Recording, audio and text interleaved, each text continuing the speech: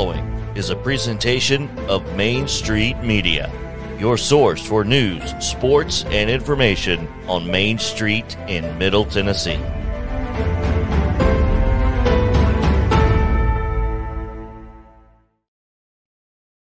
Sound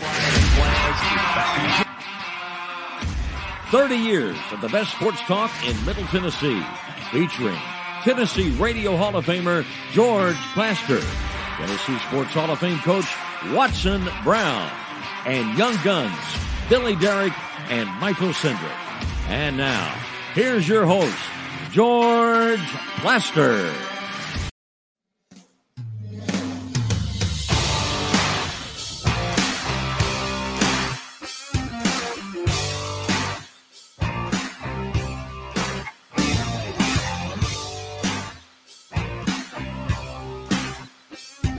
Hello again, everybody. Welcome in on a beautiful Monday afternoon in Nashville, Tennessee. Boy, it could not be nicer than it is right now. Enjoy this good weather while you get the chance and get ready, because we're going to have 2 hours of wall-to-wall football talk, which is what you wanted all along. Let's say hello as we call roll to Coach Watson Brown, who joins us from up on the plateau. Watson, how are you? George, I'm good. I was a good boy, like you always say, over the weekend. Where are you now? I did not get in any trouble whatsoever. That's good. Of course, I didn't leave the house, so it's hard to get in trouble unless I get in trouble with the wife. And that one, I don't win that battle. So there were no issues there. So I was a good boy all weekend. How many hours of football did you watch? However many there were. If the over-under were 22. It'd have to be over. I mean, I don't think that there was – once they started at 11 on Saturday, I pretty much saw football. I go in a different room. In the big room I'm in now, you've been in the house, and Brenda's in the other room, and we say bye till Sunday night. Till death do us part. Death do us part. Wow. Billy, George, what about you? How many hours? A lot of hours of football, and on the over, life's too short to bet the under on how many hours of football we're watching this weekend. So it feels like we've got loads of stuff to talk about every Monday. So that's the best part about football season. Okay, let's check in as we do each and every day during football season. We begin with the Daily Titans update. Terry McCormick on the right. Terry, how are you? I'm doing well, George. How are you? Good. How many hours of football do you think you watched this weekend? Decent amount. I don't know if I can quantify it completely, but a decent amount. Now, I did mix in some baseball as Aaron Judge is trying to get number 61. Yeah. So did ESPN. Yeah. I wonder how that went over. Not well. Not at the beginning of the of the end of the Auburn Missouri game. That Terry was probably the only fan of it. Him and Michael Kay. Absolutely. So Terry, let's start with whatever news you may have on the injury front after the win yesterday against the Raiders. Tell us what you got.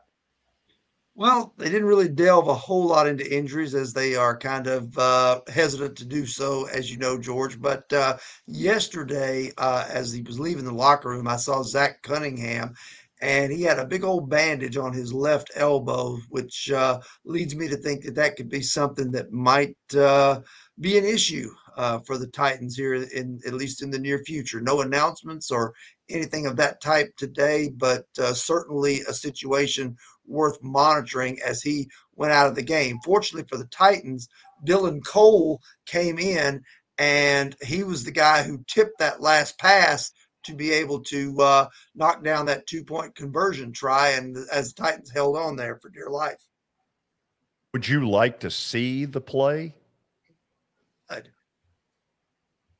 Billy, do you think we dare show it? This is on Plaster Vision. Wow. This is the first play. This is the Raiders touchdown right here, but this next play is the tip, and this is from George's phone. Plaster Vision. It looks good. It does look good. So there's the tip ball that ultimately got him the win. Terry, you were about to say something else. I was just impressive, George. Plaster Vision is very impressive. Yeah. It was a good day for Plaster Vision. So, Terry, this team seems to be developing the habit of playing not to lose in the second half as opposed to, putting their throat on the opponent. Mike Vrabel talk about that today. Are you concerned about that? He wasn't asked so much about that. Most of the line of question today dealt with Caleb Farley only playing one defensive snap yesterday.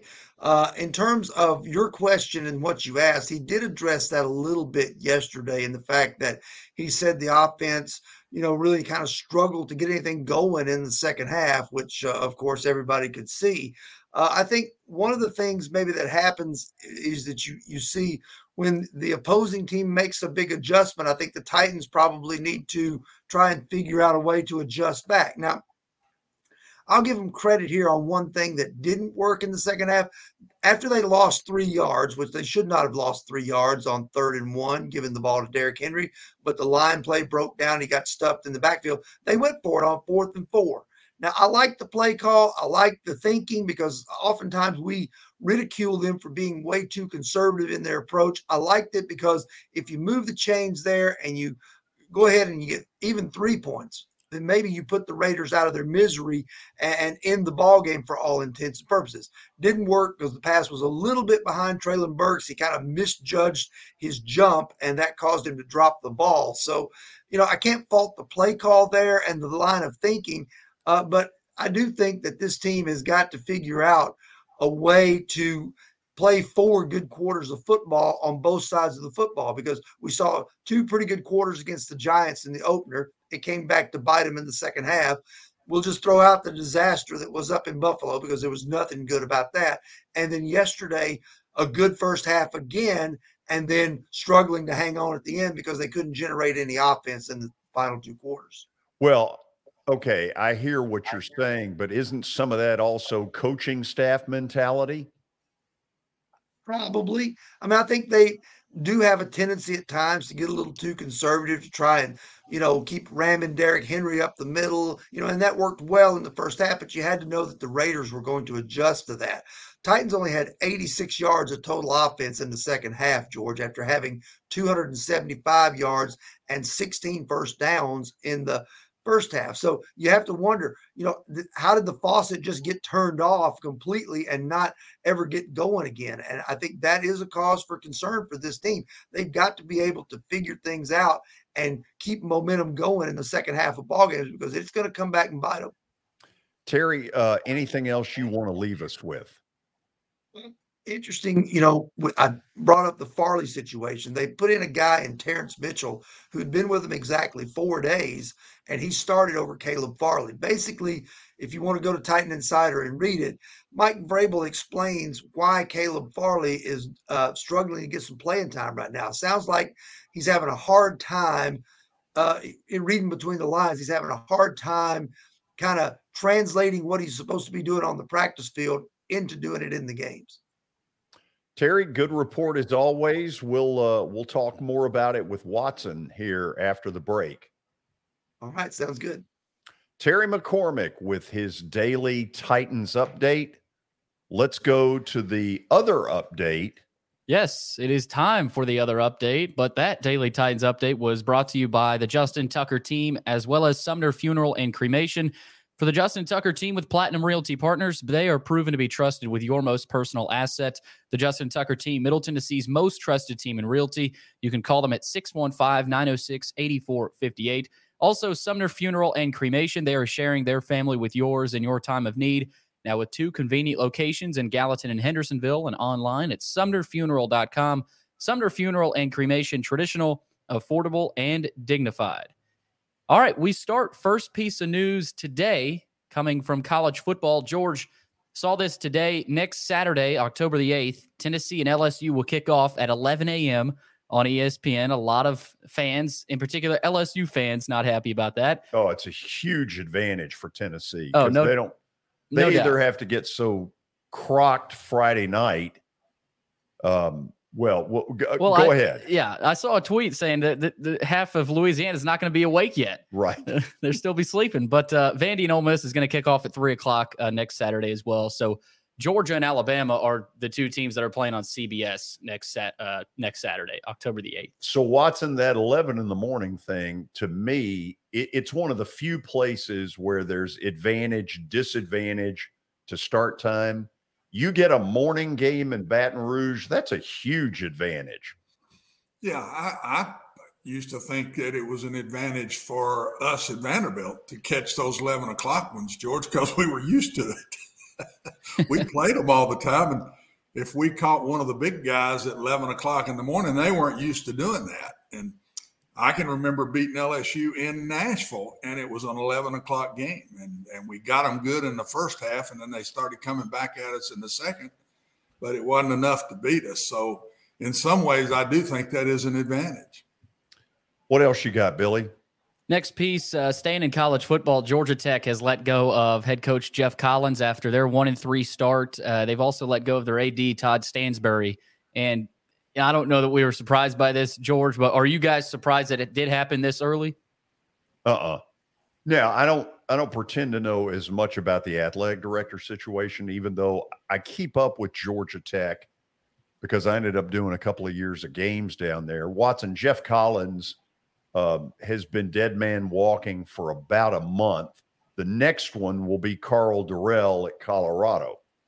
Yep, it's coming next, and unless it's Auburn, that's the next two on the list as far as I'm concerned, George. And Coach Collins, I mean, he just came in at a tough time because Coach Johnson had done a good job and won a lot of games. And then when they let him go, they expected to be better than what they were doing. And man, it went south fast, and it's so hard to me to come in and change an offense, to leave the wishbone and go to a modern spread offense of today's world, George. You don't have any talent on your team that fits that. Right. And so he lost that little bit of time. And then when he needed to get going here in year 4, man, they just aren't any better. So It's just that that's a tough deal. I'm not sure was a great take at that point, unless you were going to keep some form of the wishbone in your theories, because that's just such a different offense and a different type player you recruit for that offense. Watson, I'm going to give you 2 names down there. I think you're going to agree with one and totally disagree with the other. Okay. You ready? Yeah. Pat Fitzgerald should be at the top of Georgia Tech's list. Yep. Go talk to Pat immediately. I agree with that one. Now, for inner city Atlanta and for recruiting in general, which Georgia Tech lacks, they were completely defenseless against Ole Miss. Here's a guy that gets that part fixed. Deion. 100% agree. Do you really? He's been a head coach now.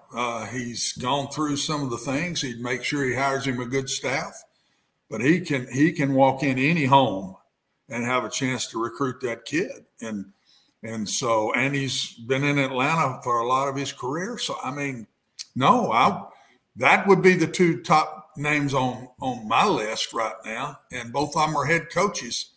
All the names I've seen listed so far, other than Deion's, are assistants somewhere that hadn't been head coaches yet. And Georgia Tech needs a quick fix, George. They need a quick fix, or they're going to get in trouble. And I just don't think they can wait another 4 or 5 years before they get it going. So they got to bring in a better player fast. And Pat will understand Georgia Tech, and because he's been in that, even though it's not a private school, but it's got some private school things to it. And Deion, just immediate clout to me. I think you're right. That'd be the first 2 I'd go see. What I know about Georgia Tech from experience is this. They owe a bunch of coaches a bunch of money, going back to Paul Hewitt, Brian Gregory in basketball, now this guy. They have got money trouble. And I don't know how they get around all that. They have turned their stadium into a 60,000 seat facility, but for the most part, the only people that ever fill it are Clemson with their fans and Georgia every 2 years. It's got a little bit of the battle that Vandy has, but a much bigger fan base.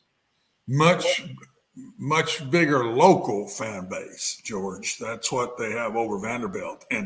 But honestly, winning will take care of that.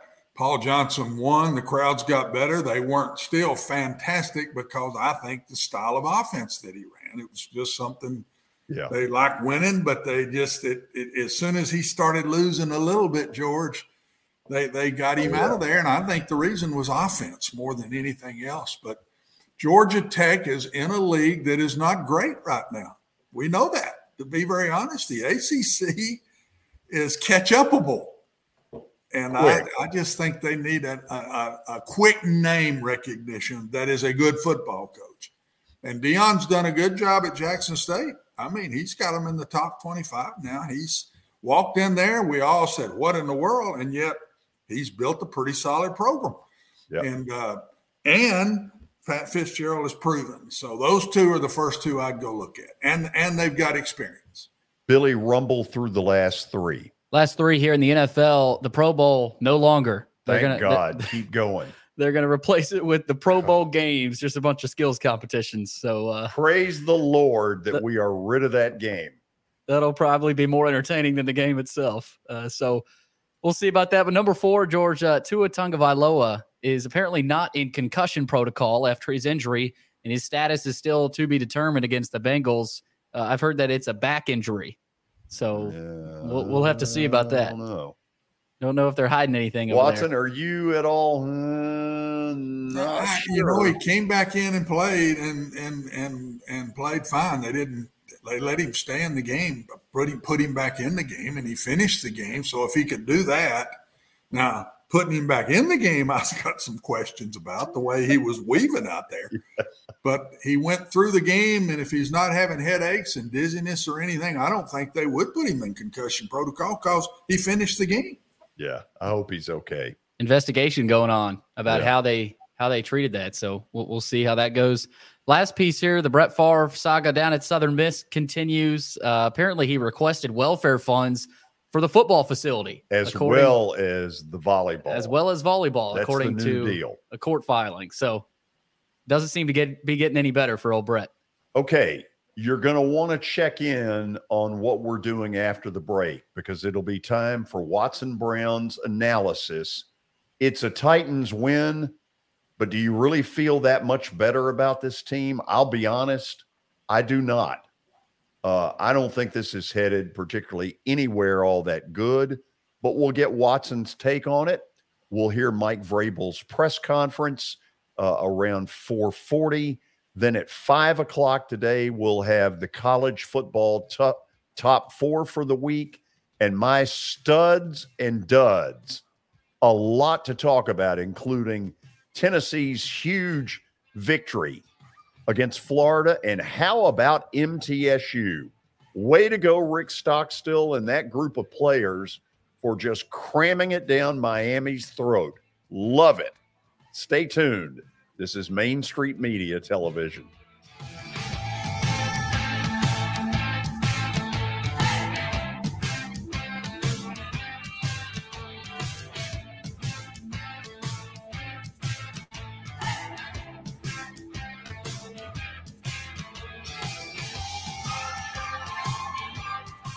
Buying or selling a home can be a very personal experience. Why not go with the team that receives nearly all of their business from referrals? Clearly a trusted name in real estate. The Justin Tucker team with Platinum Realty Partners has sold more than 500 homes in the last 7 years. Voted best in Sumner County multiple times. Proven to be trusted with your most personal assets. Call the Justin Tucker team with Platinum Realty Partners at 615-906-8458. The Justin Tucker team with Platinum Realty Partners. Middle Tennessee's most trusted team in realty.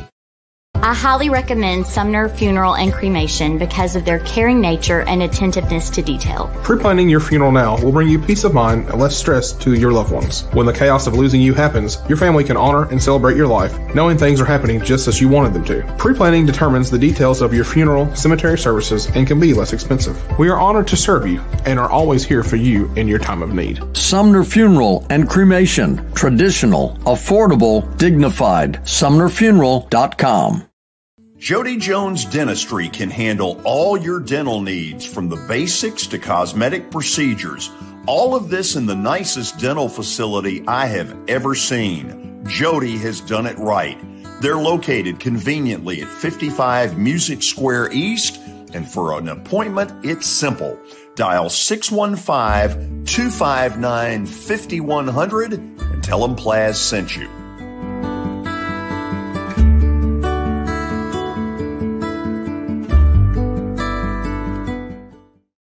When you're thinking about golf, consider Riverside Golf Links.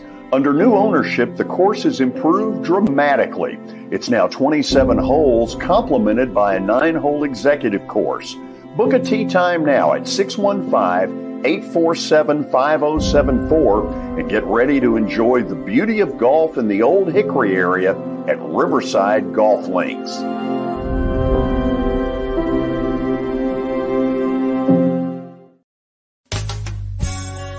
I'm Bart Durham. I was sworn in as a lawyer in 1963, and I've been working as a lawyer since then. We're a firm that does exclusively personal injury, a lot of tractor-trailer crashes. Insurance companies will open up their checkbooks when you force them to. We have systems that work. We get the most money for our clients in the shortest amount of time. I'm Blair Durham. My dad and I want to help. Give us a call at 615-242-9000. This is Eric Berner with Rockcastle Wealth Advisors. I help people in the pursuit of making their money live as long as they do. People hire me because I use a customized, individualized, and personal approach for the person I'm working with. Everyone's situation is different. If you've lost a spouse or a parent and want to make sure your inheritance is utilized and does not just disappear, I can help with that. Call me at 615-235-1058 or email Eric at rockcastlewealth.com.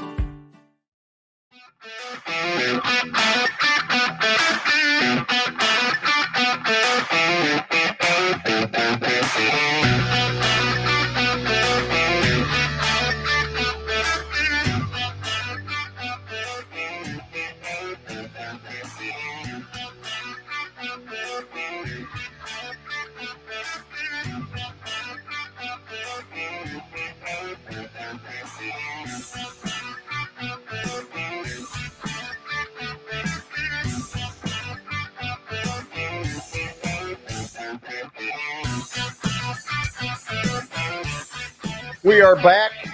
Let's get down to Watson's Titans Update, brought to you, actually his analysis, brought to you by Pennington Distilling Company.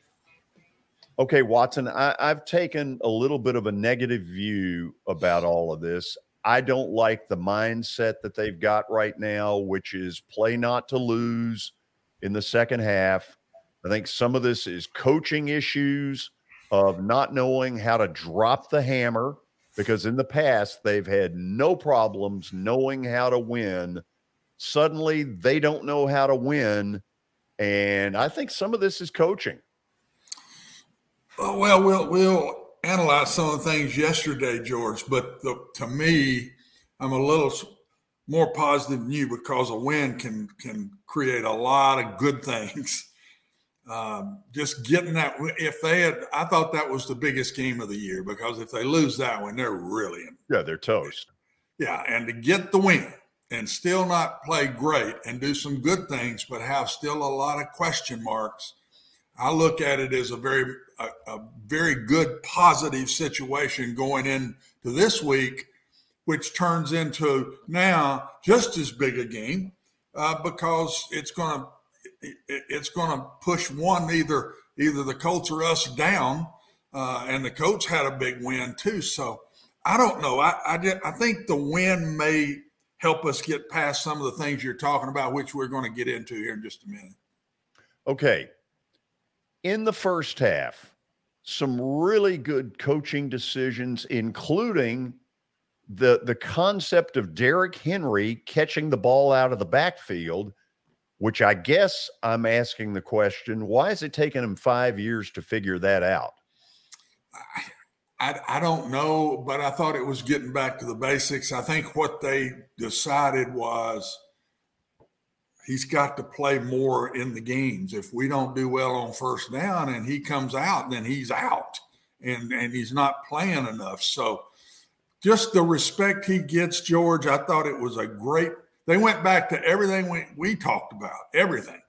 Running the ball with Derrick Henry, running downhill with Derrick Henry, throwing the passes that Ryan Tannehill throws the best, and playing Derrick on that second down, whether it's hand him the ball, fake it to him and throw a play action pass, or spread you out and leave him in the backfield and hand him the ball, or let him trickle out to catch balls.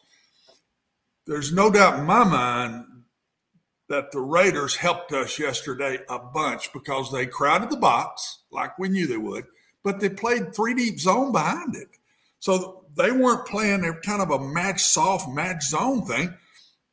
Our guys didn't have to beat anybody to catch those balls in those creases behind those linebackers. And Woods made a killing early in the game on a lot of those kind of things. The second half, the difference was they came out and played us man-to-man more. And then I don't know exactly, and we're fixing to get into that, but the first half, we score 3 straight times, miss one, get the ball back and kick a field goal. Couldn't have gone any better offensively. And it was because they got back to what this team can do. And I think they learned from that. Now we'll start seeing that a lot more. But it also helped Derrick Henry for them to be in zone coverage. They drop in those zones back there, and they let Derrick just hook up. Now, you hook him up and let him get going forward before you get to him. That's You'll a load. live to regret it. And so he was wide I open. would bet you we're not going to see a lot of that from here on. They're going to want to play him man. They'll think they can play a linebacker on him man-to-man. And I think that they're not going to drop back in those deep zones on us on second down and 10 like they did yesterday in the first half. Okay, so that's item number 1. Item number 2 to me, Watson, early they had 0 pass rush out of the front 4, and then it appeared they made some decisions that allowed them to get more pressure on Derek Carr.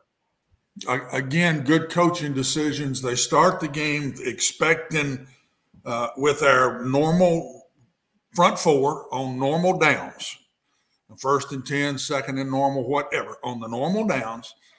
And the Raiders were passing the ball. They weren't running it very much at all. They just kept throwing it and throwing it and throwing it. So I think the Titans, which was a smart move, said, hey, they're not going to run it at us. They're not hurting us if they do. Let's put our pass rush group in there on these early downs. And then they got to do it the whole second half because they were behind. The Raiders were behind. They knew they were going to throw it. And I think the pass rush got better because of the people we had on the field to rush the passer. Our first unit, our base unit is not a great pass rush unit because it leaves Autry on the outside. He's not an outside pass rusher anymore. Used to be. But in our passing group rushing bunch, he moves inside. And that's when he becomes a factor. When Autry, he batted a couple of balls down yesterday, had a sack. Yeah. When he rushes inside in that 6'6", 6'7" frame and those long arms, it's when he becomes a big factor. And so that's why I think the pass rush got better, was the decisions the Titans made probably about midways of the second quarter. Because up until then, Carr could have sat in a rocking chair. He sat there. And you know, we're talking about the Titans, but, man, was I disappointed in Derek Carr. Golly bum, he holds the ball back there forever.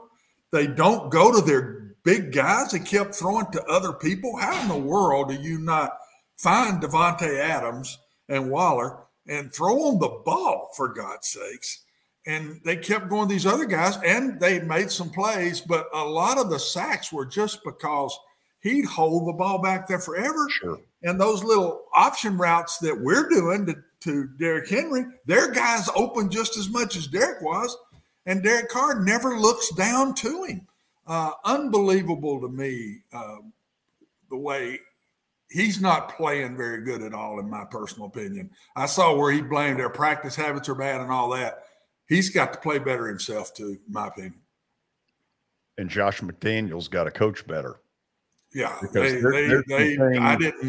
I didn't like the plan. I thought they should have been trying to be more balanced against us, and I sure didn't understand. You pay all that money. It's what we talked about with Derrick Henry and Ryan Tannehill. You pay them all that money, use them. You pay Devontae Adams all that money, and he catches 4 balls for 36 yards, and they never went up with him. They didn't try to get him loose with motioning him across and get him on a different defender. I mean, he was like he might as well have been hurt yesterday and not played because he was not a factor in that game. So, Watson, your third point here is why I am not sold yet. I think they've got offensive line issues. There's no doubt they've got secondary issues. And as long as that continues to be the case, this is a 9-8, 8-9 kind of football team. Well, yeah. And the second half could be offensive line issues on offense, George. We didn't really change the plan, I didn't think. I'll defend the play calling. We didn't change the plan, I didn't feel, watching it in the second half, but we didn't get any movement at all. And so when we'd hand it to Derrick, it was nothing. Yeah. And even some plays in the second half, they didn't bring 8 in the box. And we handed to Derrick and didn't get nothing. And so when Derrick doesn't get yards to keep the respect factor, then it's a little easier to defend us. And honestly, other than Swain, our tight ends aren't blocking a soul right now. The young tight end, not Hooper, but the young one we've got, 85, what's his name, George? You know me with names. He was the one that missed a big block on a third down that shot, and their really good defensive end hit Derrick 3 yards in the backfield, and it was just a lookout block, man. He didn't touch him. He didn't touch him. Yeah. I mean, just complete went free. And whip. So, yes, George, I still have a question mark by the offensive line. I'm not sure we're good enough to do what we want to do with Ryan and Derrick. I'm not sure we're good enough. And then the secondary, we just, I don't know that we didn't need one more corner sign, and what we got. I mean, Mitchell played yesterday, and the play that the plaster cam where they just ran 4 guys nonchalantly up the field in the plaster cam and just lobbed it up to a guy in the end zone. Just now watch. All 4 of these guys just nonchalantly run up the field, no moves, no nothing. And we throw it to the one-on-one guy, and I think they said, we're going to throw it over here on Mitchell and just lay it up and go over the top of him and catch the ball. And that's exactly what happened. On this play, this is on Derek Carr. Get the ball up in the air, throw it up high. He's open. Waller is open. If you can run that back again, you look. He's beaten Kevin Baird. He makes a move and just go vertical to the back of the end zone, and all Derek Carr's got to do is just lay it up, and he tries to drill it, and the linebacker tips the ball. So I don't know. I'm still concerned about our secondary and our offensive line. I just am. I think we should be concerned with my photography. Plaster cam was good. I thought plaster vision was great. Plaster cam's what I call it. It's plaster cam. We need more plaster cam. You got to go to Preds games now and get us a little plaster cam here and there. We'll do it. Maybe get something from the Sounds every once in a while. I'll send you to the Vandy game, and you can get us some plays there. You can get all the way to the front row down on Vandy if you want. You can get that one as tight as you want to get it down there, babe. So that's awful. That is bad. Okay, so it's true. Watson, let me ask this. I don't agree with Terry on 4th and let's go with this one real quick. Tell me what they've got. Is Woods a 1A or a 2? What would you classify? I think he's a B+. A- guy. I don't think he's a go-to guy. I don't think Burks is a go-to guy. I don't think Hooper's a go-to guy. I don't think we have one. Are we good enough to spread it around? Burks will become one? But he's not now. We're talking about winning games right now. Yeah. Going to the Colts, Indianapolis, and winning this game. Are we good enough to spread it around and not have a go-to guy? Because I think that's what it's going to be. Maybe the whole year. Maybe Burks becomes that late. Woods is a good addition. He'd be a great number 2. If we had AJ, Woods would be a really good player. Yeah. But to spread it around now, what we're doing, and that's what we are doing, it worked yesterday. Is that good enough? I don't know. That's a question mark to me. Are we good enough without a go-to guy, and are our spread around guys good enough? I think they are. But in you watching these offenses in pro football in today's world, George, nearly everybody's got one great guy. Yeah. One really good player that he might not catch but 4 or 5, but it's 4 or 5 big catches, man. They don't call on him till it's time to call on him. You saw it yesterday in the Bucks. You saw it yesterday with the Packers. Neither one of them got a go-to guy right now. I'm just not sure you can win the number of games we need to win by just spreading it around. I hope we can. Why is Austin Hooper not more of a factor? He's got to be a poor blocker because the young kid that we put in blocking as the second tight end was poor yesterday. So he's got to be a poor blocker. That's all it can be to me, because he and Swain need to be playing. But if they can't, because he can't block well enough in the style of offense we run, George, we've got to have a fullback and a tight end or 2 tight ends to block. And maybe he's just not good enough. The Titans have to answer that. They're kind of answering to me the way they answered Caleb Farley. He's not good enough to play yet. So we had to bring in a guy that's been on our team. We've practiced Caleb Farley all summer. And then we bring a guy in for 4 days and he plays the whole game. And the same thing, we practiced Hooper all summer, and yet he's not playing except kind of on passing situations. They're the ones that got to answer that one. Okay, we'll go to the break, and then we'll hear part of Mike Vrabel's press conference following the victory. Watson's right. It's a win that could propel to better stuff, and in that respect, it's good. On the other hand, Mr. Negative, that would be me, is sitting there saying, why did that get to the very end? That's absurd. Ridiculous. Stay tuned. This is Main Street Media Television.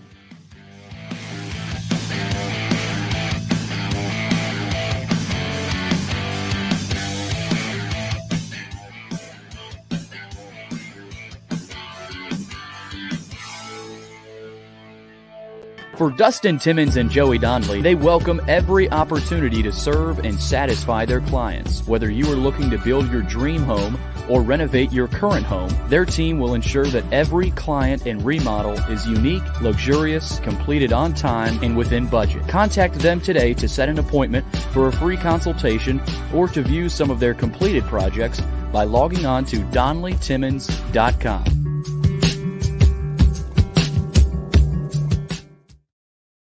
At WellSkin Dermatology and Aesthetics, we pride ourselves in providing access, innovation, and a patient experience second to none. Access to care and treatment when you need it. Innovation with medical-led cosmetics and various on-site technologies for full-service treatments with a customer experience that is calming, casual, and effective. Independently owned, providing medical, surgical, pediatric, and cosmetic dermatology and more. Visit WellSkinMD.com to schedule your appointment today. WellSkin Dermatology and Aesthetics. Access to healthier skin. It's your last chance to get a spring tune-up for summer. Complete Service Heat and Air can clean your coils, check out your motor, and make sure you have cold air on that first hot day of summer. Complete Service Heat and Air is located in White Bluff, Tennessee. We do service and repair on heating and air the right way. 24/7 service. Call us at 615-797-3997. That's 615-797-3997. Serving Cheatham, Davidson, Dixon, Hickman, Humphreys, Montgomery, and Williamson counties. Have you heard about the high levels of radon in Middle Tennessee? Radon gas is the second leading cause of lung cancer, second only to smoking, and has no color, no taste, and no smell. The only way to know if you have radon is to test for it. Duret Radon Mitigation offers testing for small and large-scale residential and commercial properties, plus mitigation services. Visit DuretRadonMitigation.com to request testing or get a free estimate for mitigation. That's DuretRadonMitigation.com.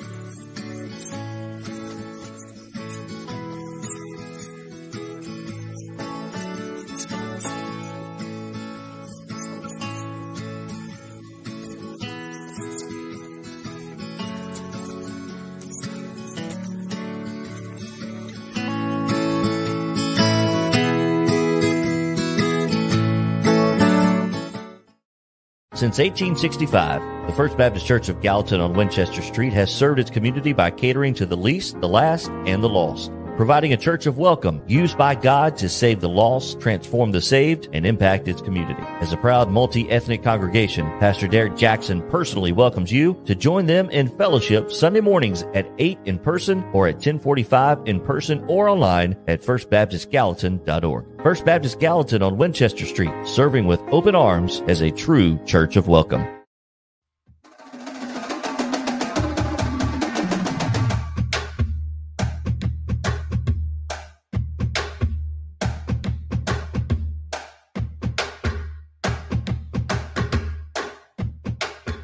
Okay, let's get right to it. Mike Vrabel held his press conference earlier today. Without further ado, here's what he had to say. Coin toss yesterday. Yep. You won it, but elected to receive. That's kind of unusual. Is that something the players decide? Was that something you saw from the Raiders that made you go that way? No, I was just excited to, take the ball. Wanted to take the football and, try to finish that first drive with points, which is what we did. We had some, great conversions, and, that was exciting to see. So, it's just something that, before the game, I felt good about doing. When you look back at the game, Nicholas Petit-Frere, it seemed like he played really well. What are your thoughts on his performance?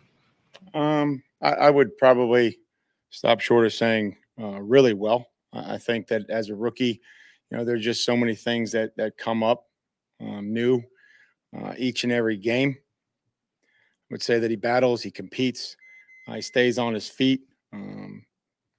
He tries to finish in pass protection, and whether he, maybe the guy gets the edge on him inside, he's got the ability to kind of stay with him and finish and take some of the shot off the quarterback.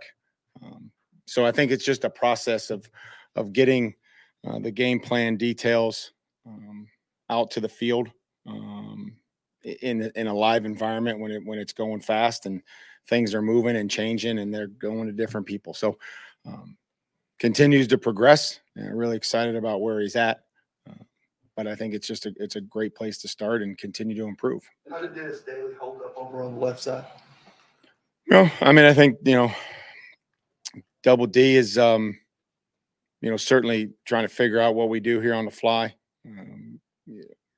Doing a nice job competing, trying to get him to, continue to understand where he fits in our scheme and where he needs to be in combination with guys.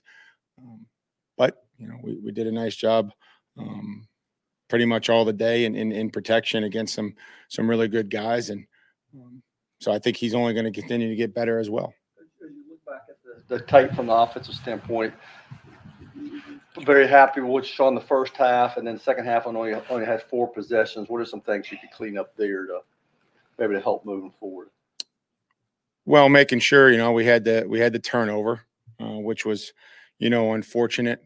I think some of the gains and the runs that we had, in the first half, probably weren't there. For whether it's one guy here or pressure. But we had some opportunities. Felt like we could have got the screen going again. We had success with that in the first half. You know, wasn't able to get Nate out, you know, for obvious reasons. If you watch, you know, how they played him, not allowing him to get to the backer, and the conversions. You know, we had some really cool third down conversions in the first half, and weren't able to get it. You know, 3rd and 1. You know, we didn't get many people blocked on that one. You know, and then just making sure that, you know, we're better informed minute there at the end. I thought the way that we finished the first half was 3 critical points. When you look at defensively, getting the stop, stopping the clock, 20-yard return. You know, Caleb Farley did a nice job of getting to the second level. Robert does what we ask every returner to do, is make the first guy miss. I did a fantastic job with that. 21 yards to midfield, 21 seconds, you know, the 2 timeouts, you know, Nick sitting down, catching a contested pass, Ryan being decisive with it, you know, and then getting the extra yards that we needed, and Randy coming through with a big kick. So those were 3 critical points. And I think we all just have to, you know, make a few more plays offensively and defensively and in special teams in the second half there. We had opportunities in all 3 phases. Caleb just not taking stuff from the practice field to games, Mike? Is that fair to say? You're seeing certain things from him in practice, and then it's not showing up on game day? Well, I mean, I think that there's been some growth there, and, you know, we're going to continue to give him opportunities and make sure that he's, you know, ready to go, and that he's competing each and every week for that opportunity to play, continue to help us on special teams. And, you know, we just all have to get comfortable in doing our jobs and making sure that, you know, we're understanding the call, we're understanding what the concept is, what it is that we're trying to get done. And whether you're playing pass rusher, you're playing a inside linebacker or corner, and just making sure that, you know, whatever that call is, that it's getting executed, and that everybody's focused on doing their job. You say talk about being comfortable. Is it a confidence issue for him? Well, I mean, I can't really speak on anybody's confidence level except for mine. That's not something that I think it, you know, that's for the player to understand. And we have full confidence in everybody that's here, that, you know, throughout the course of the season, or even this week, that, you know, the guys that are here, whether it's on the practice squad or on the active roster, are going to learn a game plan, prepare as a starter, have to go in there, whether that's Dylan Cole, like he did defensively, or, you know, Josh Kalu, who had to go in there, you know, it's some snaps, interior defensive linemen. And so that's what we ask everybody to do. What's your evaluation process like, Mike, for that? So let's say that's position specifically during the course of the week that leads you to, here's the other guy we're going to go with. I just wanted to try, you know, I mean, try somebody else, try somebody new, and give somebody else an opportunity. And that may change this week. That's what it was on a short week. And, you know, that could be something different for this game plan this week. What's the stuff that you look for during the week, though, Mike, as you do evaluate? You know, just an overall understanding. You know, we don't have that many reps. You know, Wednesday was a walkthrough, but, you know, there's certainly things that we would look for, is, you know, the ability to you know, be able to match up, be able to understand what the zone coverage responsibilities are, the ability to play the correct leverage. And those are all things that we look for. So is it more of a technique issue from an individual standpoint, or a scheme issue of him not maybe all the time carrying out the assignment correctly? And just overall, just trying to make sure that everybody's ready to do their job, execute when their number's called, you know, and find ways to help us win. Where are you in that process, though, as far as, because I know yesterday you said that you're still looking for guys that can cover. Is that something? We're still looking for guys that can rush and can cover, you know, when they do all those things. You know, we're looking for as many guys as we can find, and we'll evaluate the guys that we have here and try to make the ones that we're rushing here and figure out the ones that can cover. And so, you know, each week is going to be something different. There were 5 catches yesterday. How nice was it to get him going in that way? And do you think that helped maybe open up the running game, or is that unrelated? Well, I think it was what they were trying to do, is they were trying to get back to try to stop some of the intermediate, you know, play passes that we've had, you know, that we'd like to have success with. And I thought the best thing that Derek was available. He got to those spots quickly, and then Ryan was able to find him. Derek did a nice job of putting the ball away and turning up like we talked about and gaining some valuable yardage. How big was it for Stonehouse to get off that 70-yard punt to at least put you in position to have them pin back? Take as many 70-yard punts as we can get.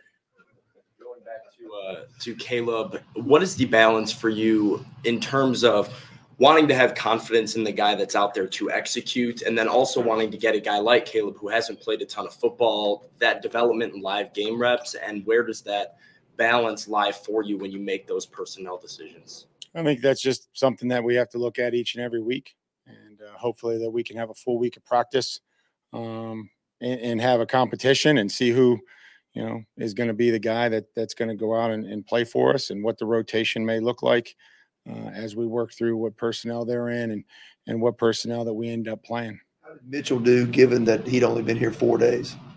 I think there was an understanding. They caught some balls on him. Obviously we did the job that we wanted to on Devontae and Darren, but Matt Collins really came up big. So give him a lot of credit. We just gave up too many X plays there defensively in the second half. Back to Derek, how good is it to get him out in space like that? Oh, Watson, let's get back to Caleb Farley for a minute. For all of the tap dancing around, if he were getting it done, he'd be in there. And a young guy who's been there 4 days gets in ahead of him. That's not a good sign on Caleb Farley. No, Caleb's got to pick it up. It's obvious that he's not their guy right now, George, for two reasons. They don't bring this guy in if they're feel good at corner. We have had some injury, but Fulton was back and played pretty solid. And then to bring him in 4 days and start him is telling me that they were concerned about covering the Raiders guys, and I don't think they thought Caleb could do it. Yeah, the interesting thing Kevin Barrett said after the game, or in one of his quotes, it had to have been after the game. Yeah, he said, Mitch, talking about Mitchell, said he was on my side most of the day, and I was pretty much having to help him ever play on what we were in and what his responsibility would be. He said, we're a very complicated defense. And when he said that to me, that tells me that maybe, and I listened to Mike talk, that Caleb Farley is struggling picking up everything and is not put it all together yet. It might not just be a physical issue with Caleb Farley. It still may be more of a mental issue too. I don't know, but I thought that was an interesting thing Kevin Baird said, that we run a very complicated defense here. Stat of the day after the break. Then to start the 5 o'clock hour, we get right into Tennessee's win over Florida.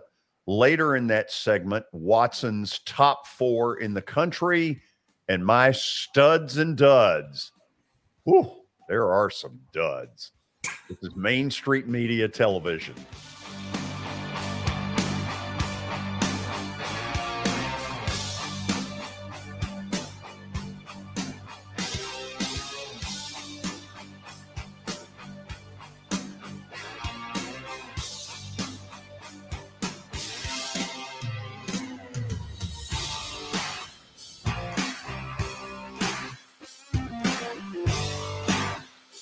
Serving Williamson and surrounding counties, Bone and Joint Institute of Tennessee offers comprehensive orthopedic care with 16 subspecialized physicians. Our practice provides high-tech care with a hometown touch. We offer physician clinics, physical and occupational therapy, advanced imaging, and surgical services, including interventional procedures. Call us at 615-791-2630. We're Bone and Joint Institute of Tennessee. High-tech care with a hometown touch. This is attorney Bart Durham, and this is me. I'm Aaliyah. Keeping in good physical condition is really important to me. But when I had a wreck with a tractor-trailer truck that hurt my legs so bad I couldn't work for almost a year, I knew I needed a lawyer that understood tractor-trailer cases. So I called Bart. Bart gets millions of dollars for his clients every year. At Bart Durham Injury Law, we've handled hundreds of tractor-trailer cases. My dad and I want to help. Give us a call at 615-242-9000. Hey, this is George Plaster, and I'm excited to announce that the second annual Plaster and Friends Celebrity Bowling Night is going to happen Monday, November the 28th at the Hermitage Strike and Spare. The three charities that will benefit are Last Minute Toy Store, Martha O'Brien Center, and Stars. And our intention is to get them that money so it can do the most amount of good at Christmas time. Now, here's where I need your help. I need you to sign up to play in the most fun charity event you've ever been involved in. Imagine 64 foursomes with 64 sports personalities in the area. As a single player, it's $200. If you get a foursome, it's $800. And what I want you to do is reach out to me via email, plastergeorge@gmail.com, and we'll get you signed up and get you ready and raring to go. Again, that's plastergeorge@gmail.com for a night you will never forget.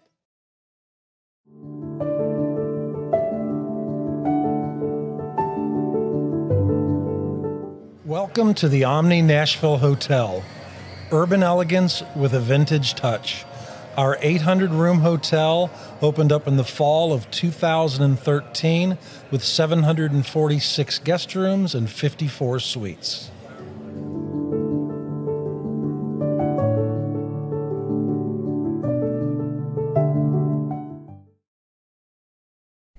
Hey everyone, I'm John English. This is Keith Wallace, and we would like to welcome you to John English Antique Sports and Cards in Shelbyville, Tennessee.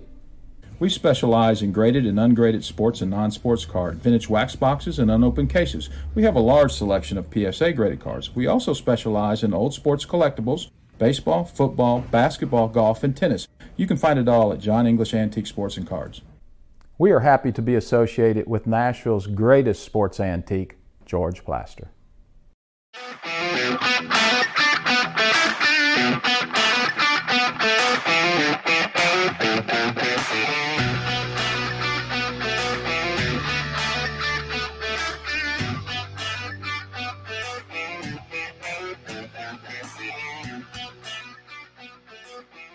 We've got Tennessee, Florida analysis coming up here in just a few moments. But first, stat of the day presented by John English Antique Sports and Cards and Eric Berner with Rockcastle Wealth Advisors. John English, of course, located in Shelbyville, Tennessee. They specialize in antique and historical sports equipment, games, advertising, and other sport-related items. Visit them in Shelbyville, open Tuesdays through Fridays from noon to 5 o'clock and Saturdays from 10 a.m. to 5. Visit them online at johnenglishgradedcards.com and call Eric Berner with Rockcastle Wealth Advisors. That's 615-490-7052, or visit them on the web at rockcastlewealth.com for more information. Speaking of more information, we've got stat of the day information. Here's the question. Since the start of last season, which NFL team is 0-6 in one-score ball games? What do we mean by one score? Do we mean touchdown? Do we mean field goal? This is one score as in a touchdown or a field goal. So a team that's not very good in close games down the stretch, and they were a playoff team last year. I'm going to say the Raiders. Well, hold on a second. Let's think about that. I'm going to let you guys sift through this. Yeah, do not butt in. Have all three of this year's Raiders games been one score? Let's see here. They opened. Where the heck did they open? Of course, we know Arizona. We know the Titans, both one-score games. They opened against the Chargers. That was a one-score game. You know what, Watson? I'm with you. Bring it on. We're going Raiders? You're damn right we are. Okay, we'll see about that. Whatever. The Buffalo Bills. The dumb question. Watson. Well, we tried, George. Oh, yeah. Yeah, I mean, our effort is good. Our execution. I would not have thought that it would have been the Bills, so we wouldn't have got that one anyway. Perhaps if the punter doesn't kick the up man in the butt, they'd be better off. Wow. That wasn't the Bills that did that. That was Miami, wasn't it? That was Miami that did that. Either way, it is never good to kick your up man in the butt. That's not the punter's fault, George. When you're inside 3 yards and you do that 3-man across punt thing that a lot of people are doing now. Uh-huh. When you do that, or even you're one guy back there, when the ball's inside 3 yards and you're backed up, you move the guys up. That's not on the punter. The punter's back as far as he can possibly be. I think it's on the coaches. I hadn't studied it close. Now, they may have backed up a little, but they're not supposed to back up. They're supposed to step up when the ball snaps. So this was on the protectors, not the punter. He's catching grief over something that isn't even close to his fault. Okay, stop there. We have much more important stuff to get to. Billy, lay it on us. It is the 5 o'clock hour, presented by Middle Tennessee Bone and Joint Clinic. They combine state-of-the-art orthopedic service with a family atmosphere. Whether it's a sports injury, a sprained ankle, or a major joint replacement, MTBJ has the staff, training, and equipment needed to take care of any patient in any circumstance. Visit them online at mtbj.net for more information. Do we have the proper music?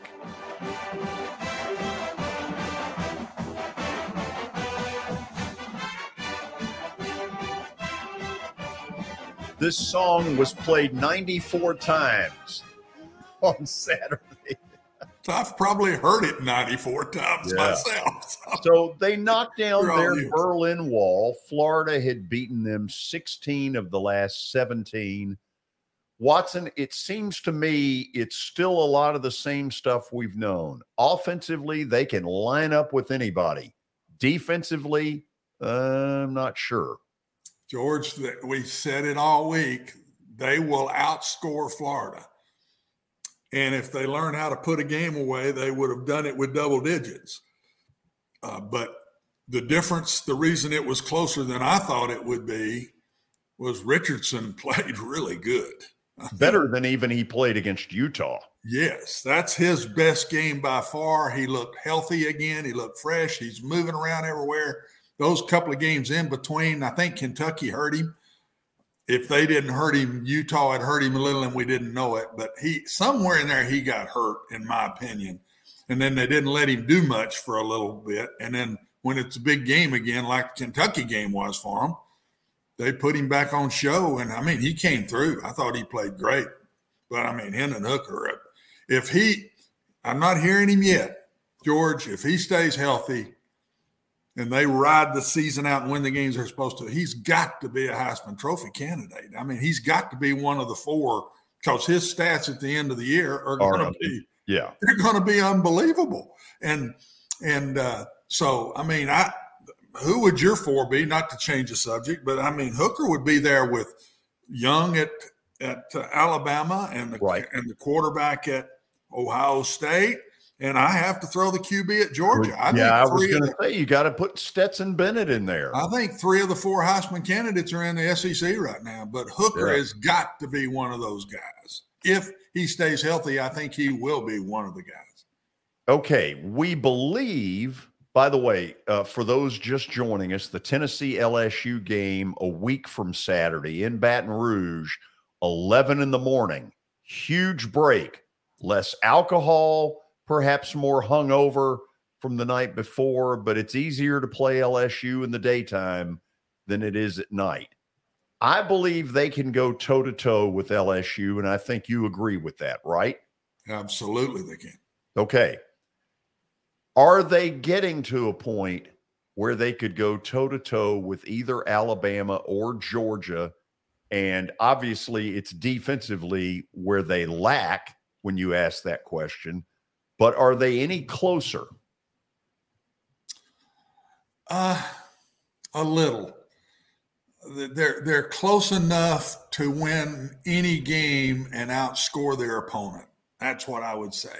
They're close enough that maybe the offense can score 1 less touchdown and still win the game. That's the way I look at it. They're not a bona fide defense by any means. And again, Richardson played his best. So I'm going to keep throwing that in there. He just really played well and made play after play. And the other thing is, give Florida credit. They went for 4 or 5 fourth downs in their own territory and made them. You don't make those, gosh, what could the score have been? And if they hadn't gone for them, what would the score have been? That means they would have punted 4 or 5 more times. So how many more points would have Tennessee scored?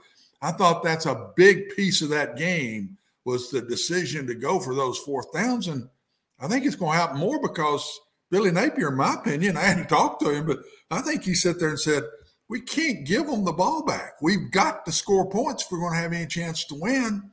And it just so happened they made those fourth downs. Tennessee can't let them make all those fourth downs like that.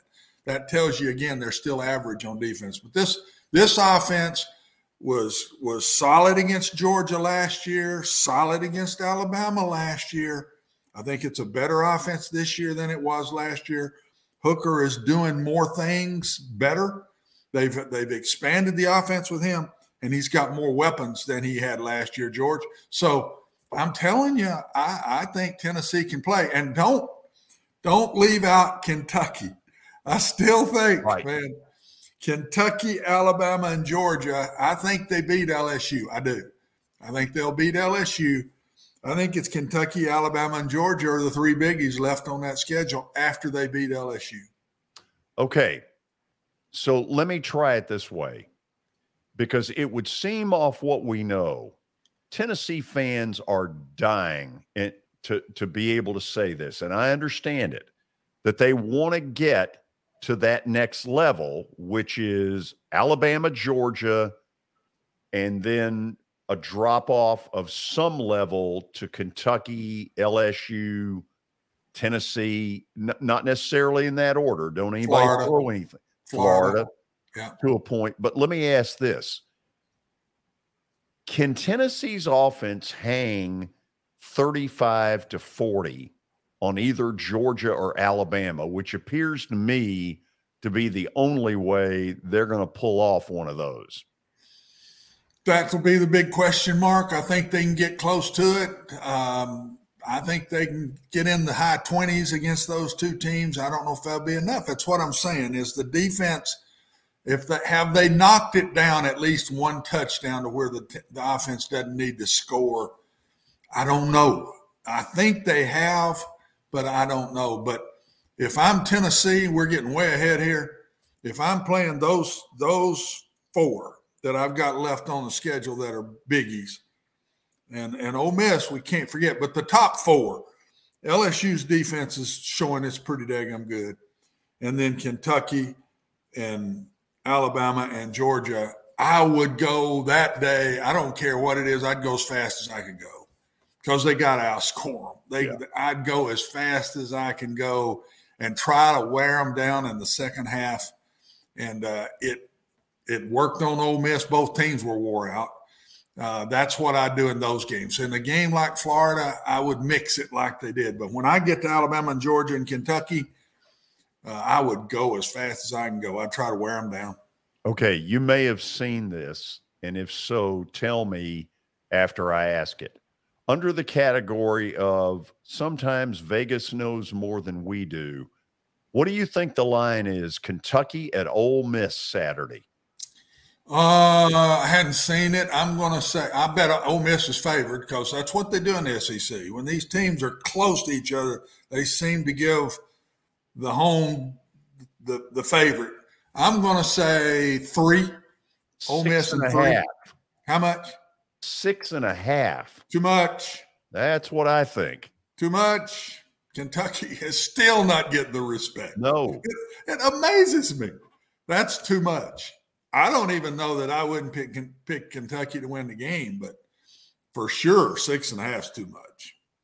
Okay, let's go to Watson's top 4 as he has them right now. We'll start with number 4 and then work our way up. Not that this is any deep mystery, but go. I still got Michigan 4. They've only played 1 opponent so far, and it was a very close game at home. So I'm not as high on them this week as I was last week.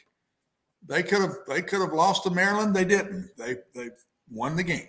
So I still got them 4, a distant 4 from the other 3, though. Distant 4. You have Clemson at 5, don't you? I have Clemson at 5.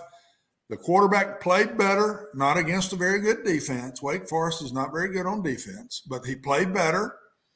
And I think the ACC is, if they win this week at home against NC State, George, I mean, it's a walk to me. Yeah. The ACC is just not very good. That's why I think Clemson will end up 4. Michigan will lose to Ohio State if they don't lose prior to that.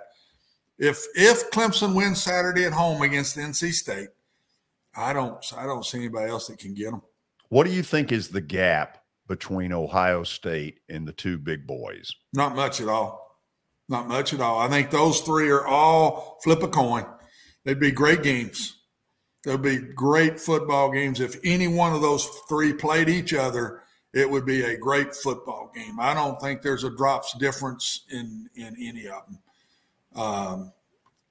In college football, interesting, George, those 3 are better, but still in college football today, just like the NFL, Georgia goes out and kind of lays an egg. Well, they weren't going to lose, but they let a Kent State hang around. College football is interesting. You better be ready to play every time you go out there, buddy, because anybody in the SEC can beat you on any given day.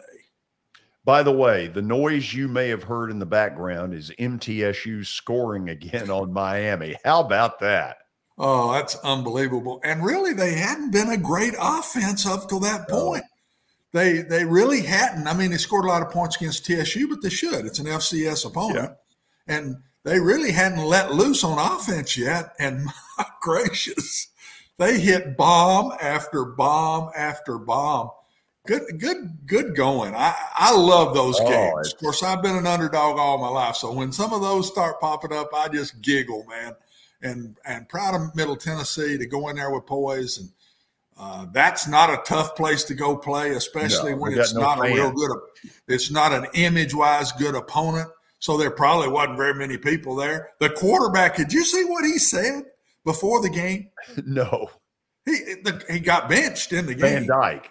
But he said, Van Dyke said, I had rather play all of our games on the road because when we play at home, we don't have anybody there. Basically, is what he said. I'm going, God, I promised the head coach had him around. I grabbed him by the shirt, man, and unbelievable statement right before you're fixing to play a game. So and then he gets benched. So, well, you know where Rick Stockstill played in college, right? Florida. No, State. where did he play? FSU. So he loved that. Oh, he did love it then. Absolutely, he loved it. He had some good comments after the game. He was fired up. By the way, if you're wondering, and I know you're not, Alabama is 2. Yes. And Georgia is 1. Thank you, Captain Obvious. Yeah, and I could have switched Georgia on that performance Saturday, but I just know how that works. Just sometimes they were good enough to still win it. I don't think they beat the spread, but they still won the game good. And Alabama played solid. I mean, Bryce Young doesn't play in the second half of the Vanderbilt game. So, I mean, it's hard to say when your opponents are inferior to you that week. That's why I just left it alone. It's going to work itself out. There's some good games coming, and one of them this week with Alabama going to Arkansas.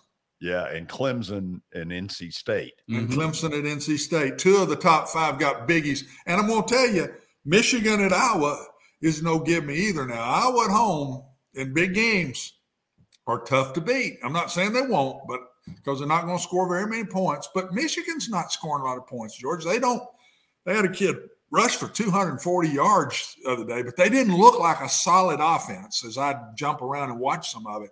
They didn't throw the ball very well the other day. Okay, let's go to studs and duds. We start with studs. The first stud of the weekend, the Blue Raiders. I love it. Way to go. Chip Walters, their play-by-play voice, will join us in about 5 minutes. Way to go.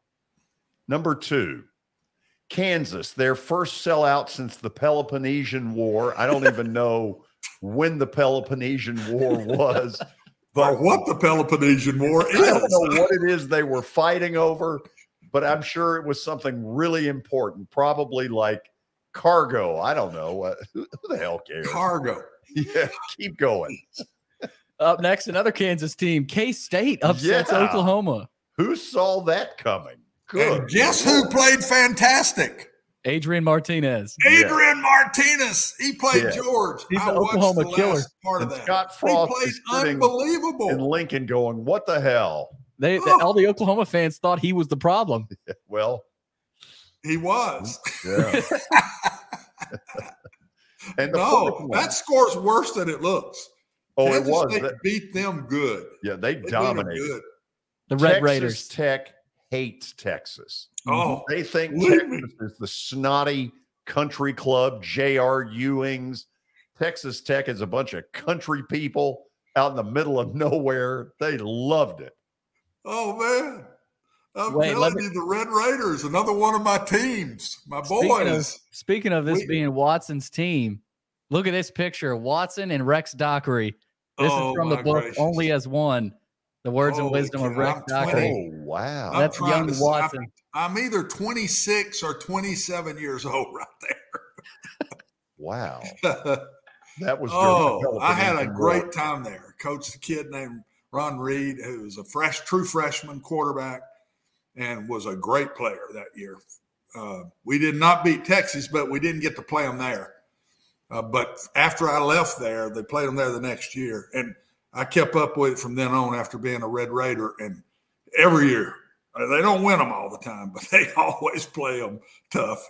Bringing the Blue Bloods down to Lubbock, man. Let's get to the duds. Time for the duds first, Miami. Out. Get them out. Tough one for Cristobal. Number two, Boise State. I'm going to make up the rumor right now that Brian Harsin, once he gets booted at Auburn, is going back to Boise State. They haven't got a lick of talent. UTEP, which is horrible, ran them off the field in the second half. UTEP, for God's sakes. They got Middle next week. Or this Friday, I think, right? Who does? No, that's Texas San Antonio. UTSA, the other one. Yeah. Okay. Keep going. Up next, Michigan State. Dominated at home. That was Did you watch any of that, y'all? They got the crap kicked out of them. How can Michigan State fall off like that in a year? I don't know. Somebody bet on them. For $95 Minnesota million. looked like they were playing a MAC team. Yeah. They were running right through them. I mean, Minnesota beat the crap out of Michigan. Beat the crap out of them. And then ECU. East Carolina can't beat Navy at East Carolina. Really? Yeah. This is not a great Navy. Yeah, no, after you had blasted Navy. I mean, blasted Navy. They took that one on the chin. Navy needs to quit playing college football. They're so bad. Okay, two thoughts as we go to the break. I think that wasn't Navy a dud that week. They've been a dud the first 2 weeks. You made them one of your duds that week. So. Two thoughts. Number one, Michigan State's a fraud. And secondly, memo to Jimmy Garoppolo. That line back there is there for a reason. If you step on it, it's a safety. The old Dan Orlovsky. What the hell was he thinking? It's like he had no clue where he was. How about some quarterback play yesterday, George? Garoppolo last night just walks out of the back of the end zone and then throws the ball. It should have been picked off, but it wouldn't have counted because he's already out of the end zone. And then Tom Brady lets the clock run out on the 2-point play. I'm going, the GOAT sit there and let the – Twice. There's nothing that upsets me more than throwing an interception than a quarterback letting the clock run out. I have jumped so many quarterbacks in my time. How in the world does he let that happen? I don't know. But after the break, the happiest man going, other than maybe Rick Stockstill, is MTSU's play-by-play voice, Chip Walters. He counted the crowd down at the old Orange Bowl, Joe Robbie, or whatever it is they call it now. He was able to count the crowd at the end. We'll talk to him next on Main Street Media Television.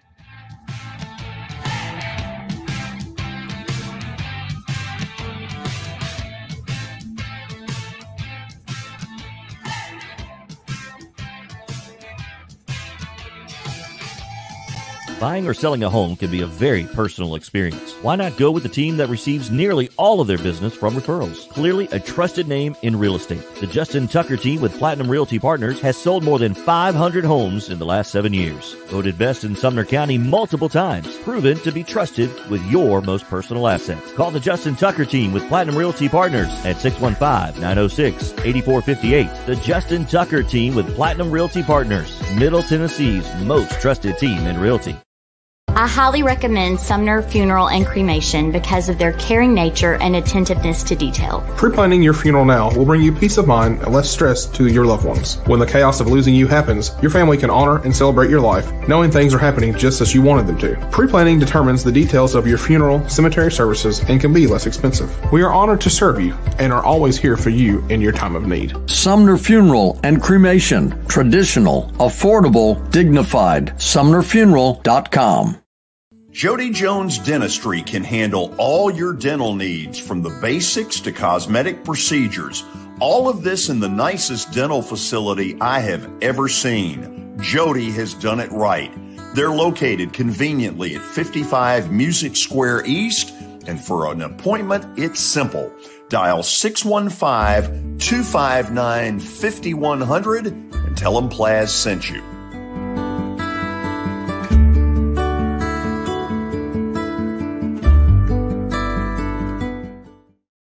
When you're thinking about golf, consider Riverside Golf Links.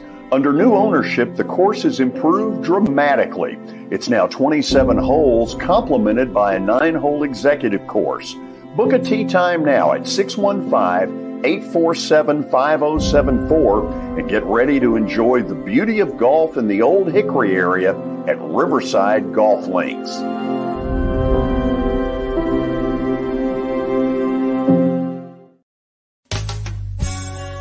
I'm Bart Durham. I was sworn in as a lawyer in 1963, and I've been working as a lawyer since then. We're a firm that does exclusively personal injury, a lot of tractor-trailer crashes. Insurance companies will open up their checkbooks when you force them to. We have systems that work. We get the most money for our clients in the shortest amount of time. I'm Blair Durham. My dad and I want to help. Give us a call at 615-242-9000. This is Eric Berner with Rockcastle Wealth Advisors. I help people in the pursuit of making their money live as long as they do. People hire me because I use a customized, individualized, and personal approach for the person I'm working with. Everyone's situation is different. If you've lost a spouse or a parent and want to make sure your inheritance is utilized and does not just disappear, I can help with that.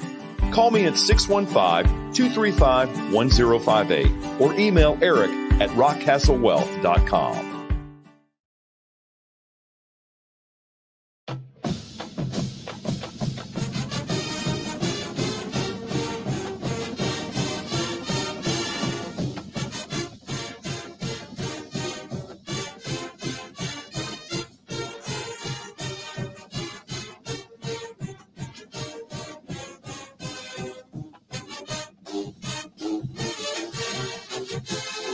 Proud of the boys in blue. Man, they got it done Saturday. And let's face it, none of us saw that coming.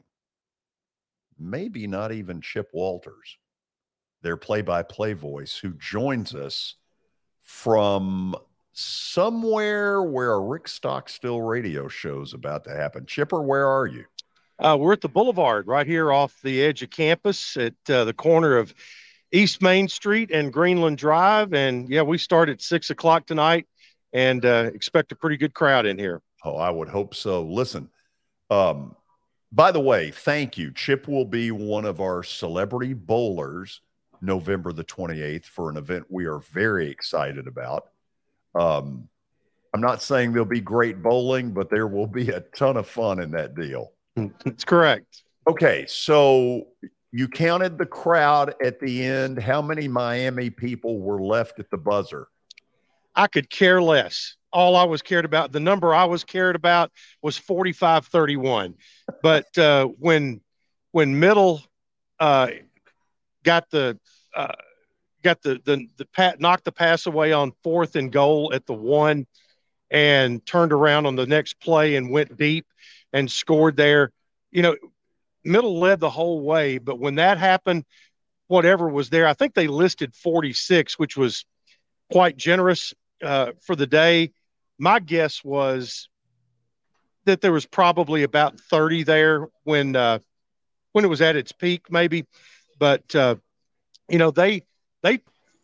they were still mad from last week, and when Middle intercepted the first two passes of Tyler Van Dyke on the day, boy, I'm telling you, the Boo Birds came out, and you know what that is when your own people turn on you, and the kind of internal pressure that can cause. And we've all seen it, and I don't envy them for that, but it played into our favor, and our guys answered the call. And they've been to enough places like that where there's not going to be any intimidation. And Coach Stock said he told them right before they came out, he goes, guys, you've seen all this smoke and all this stuff in the past, but he goes, I'm telling you, Michael Irvin, Benny Blades, Ray Lewis, Alonzo Highsmith, they're not coming out of that tunnel today. So believe in yourself, believe in what you've done so far, and go play. And that's what they did.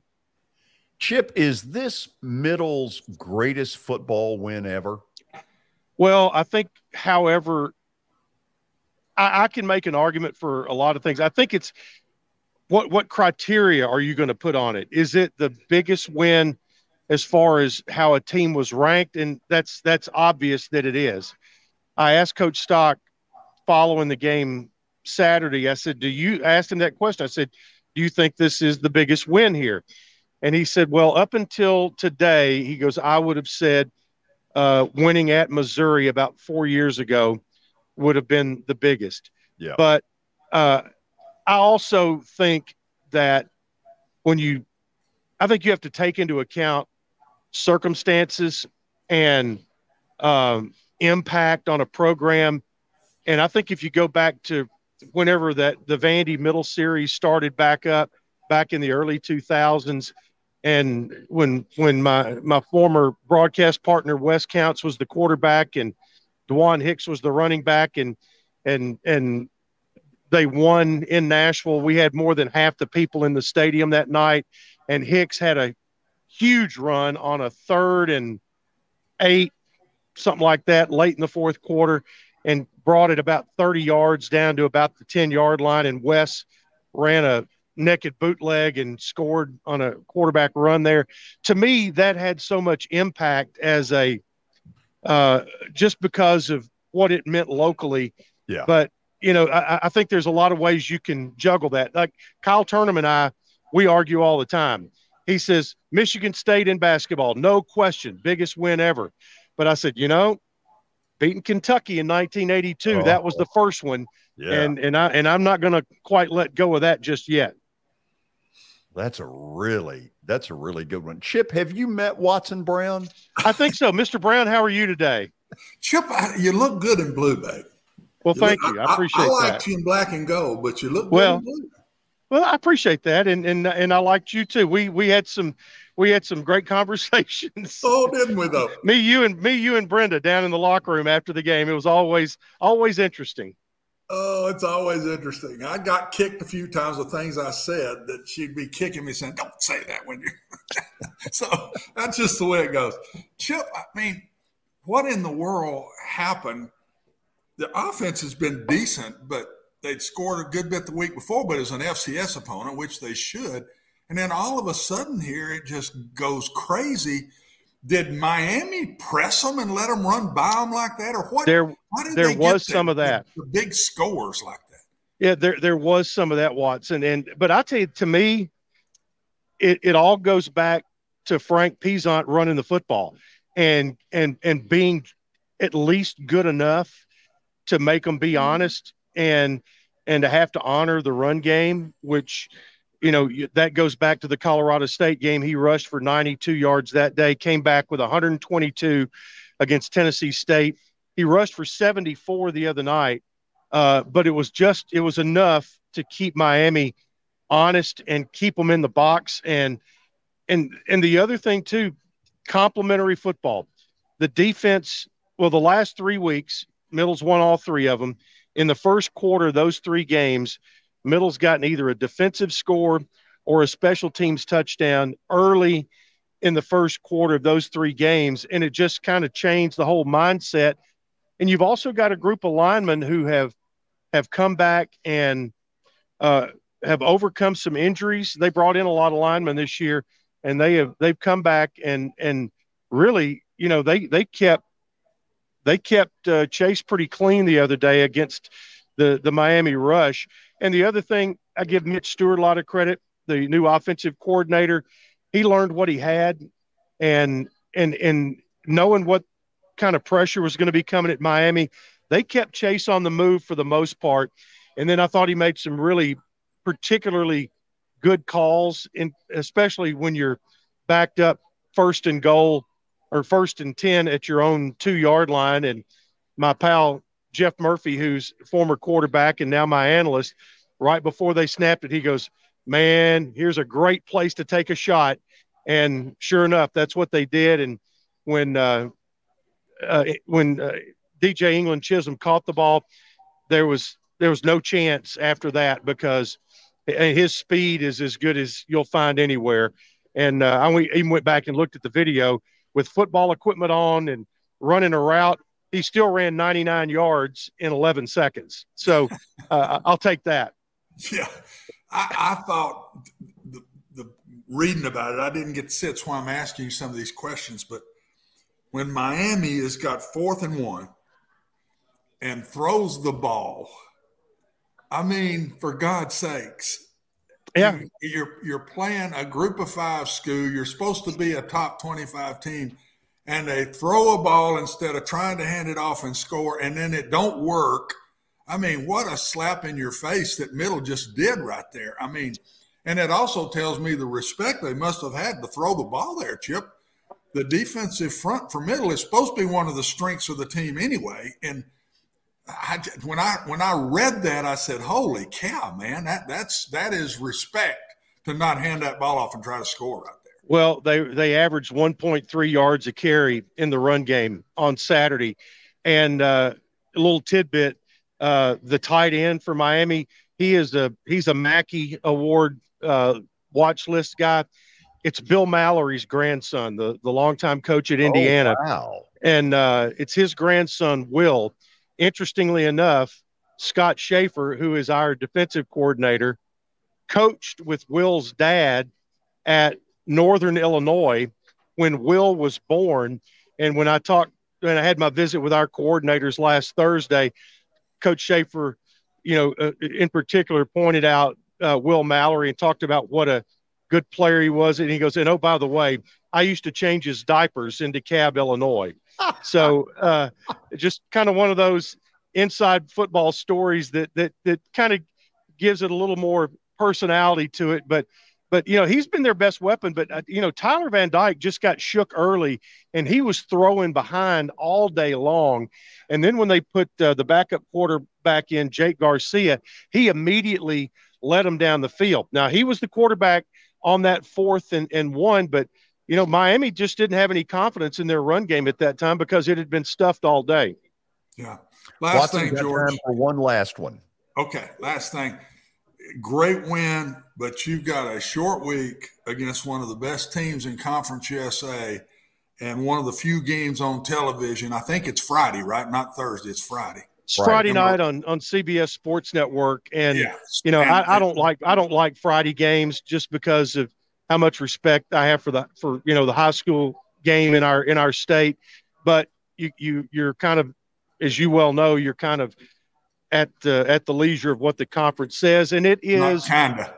Yeah, 100%. But the other flip side to that is every team that's on the road for games this weekend, they're watching.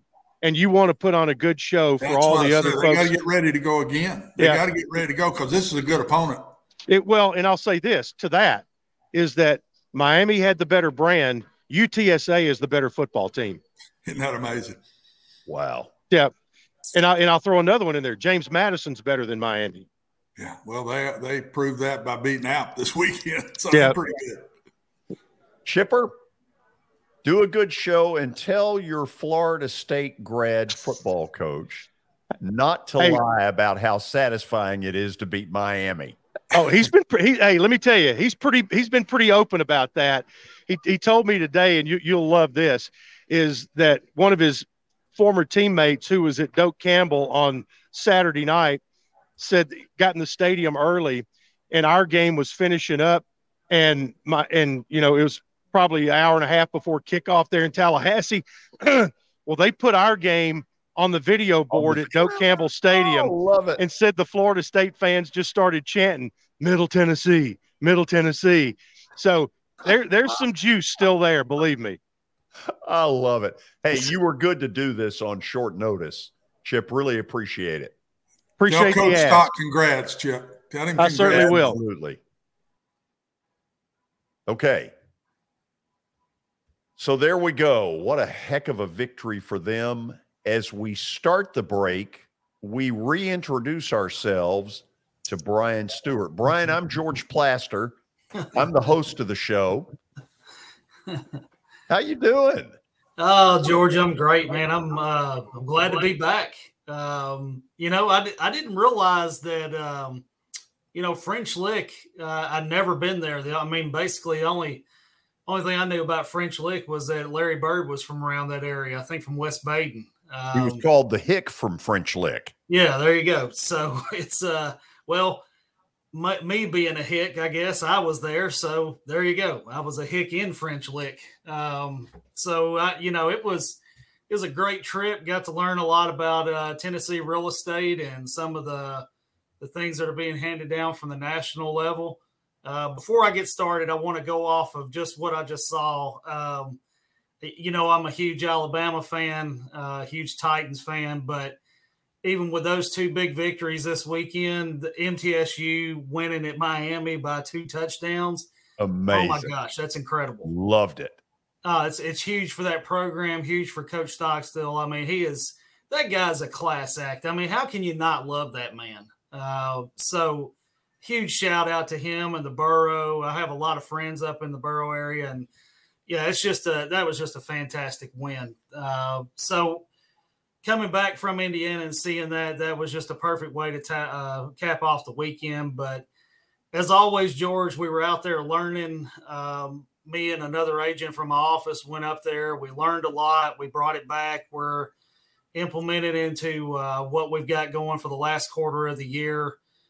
Just some great stuff going on. You see the new logo behind us. I've heard nothing but positive feedback from that. Like I said before, George, we changed the logo. We've got a new look, but it's still the same principles, still the same values here at One Stop Realty. We care about our clients. We care about referrals, and we're always going to take care of who we have in front of us and not worry about what the future holds. We just take care of business right now.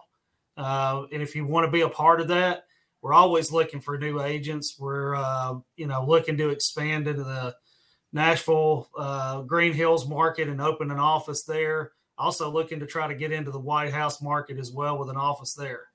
But just great things on the horizon, George. We're excited about it. Love it. You behave until tomorrow. Don't go away for 5 days again. I can't do that, George, because I did miss you guys. I'm not going to lie to you. I did go to the Liberty Creek football game Friday night. I didn't get to call in to Billy's show. But, yeah, I do not like venturing far away from you guys. I miss y'all for sure. Brian, thank you as always. Thanks, George. We'll go to the break. We'll get into more college football talk. Auburn, it's a train wreck. Who's the next coach that's going to get fired? Georgia Tech dumped Jeff Collins today, and you knew that was coming. And a little more on Tennessee's big win over Florida. This is Main Street Media Television.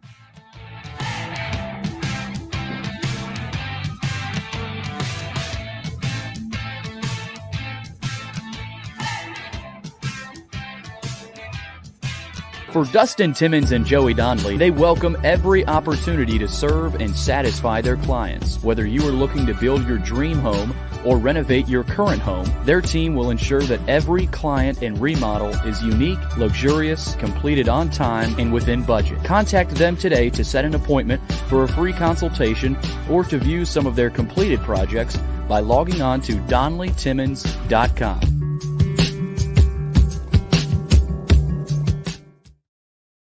At WellSkin Dermatology and Aesthetics, we pride ourselves in providing access, innovation, and a patient experience second to none. Access to care and treatment when you need it. Innovation with medical-led cosmetics and various on-site technologies for full-service treatments with a customer experience that is calming, casual, and effective. Independently owned, providing medical, surgical, pediatric, and cosmetic dermatology and more. Visit WellSkinMD.com to schedule your appointment today. WellSkin Dermatology and Aesthetics. Access to healthier skin.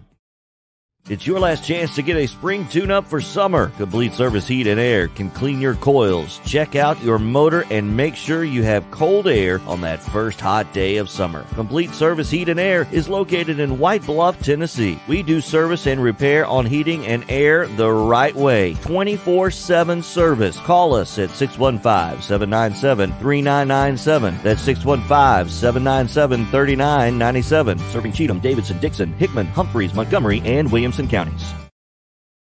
Have you heard about the high levels of radon in Middle Tennessee? Radon gas is the second leading cause of lung cancer, second only to smoking, and has no color, no taste, and no smell. The only way to know if you have radon is to test for it. Duret Radon Mitigation offers testing for small and large-scale residential and commercial properties, plus mitigation services. Visit DuretRadonMitigation.com to request testing or get a free estimate for mitigation. That's DuretRadonMitigation.com.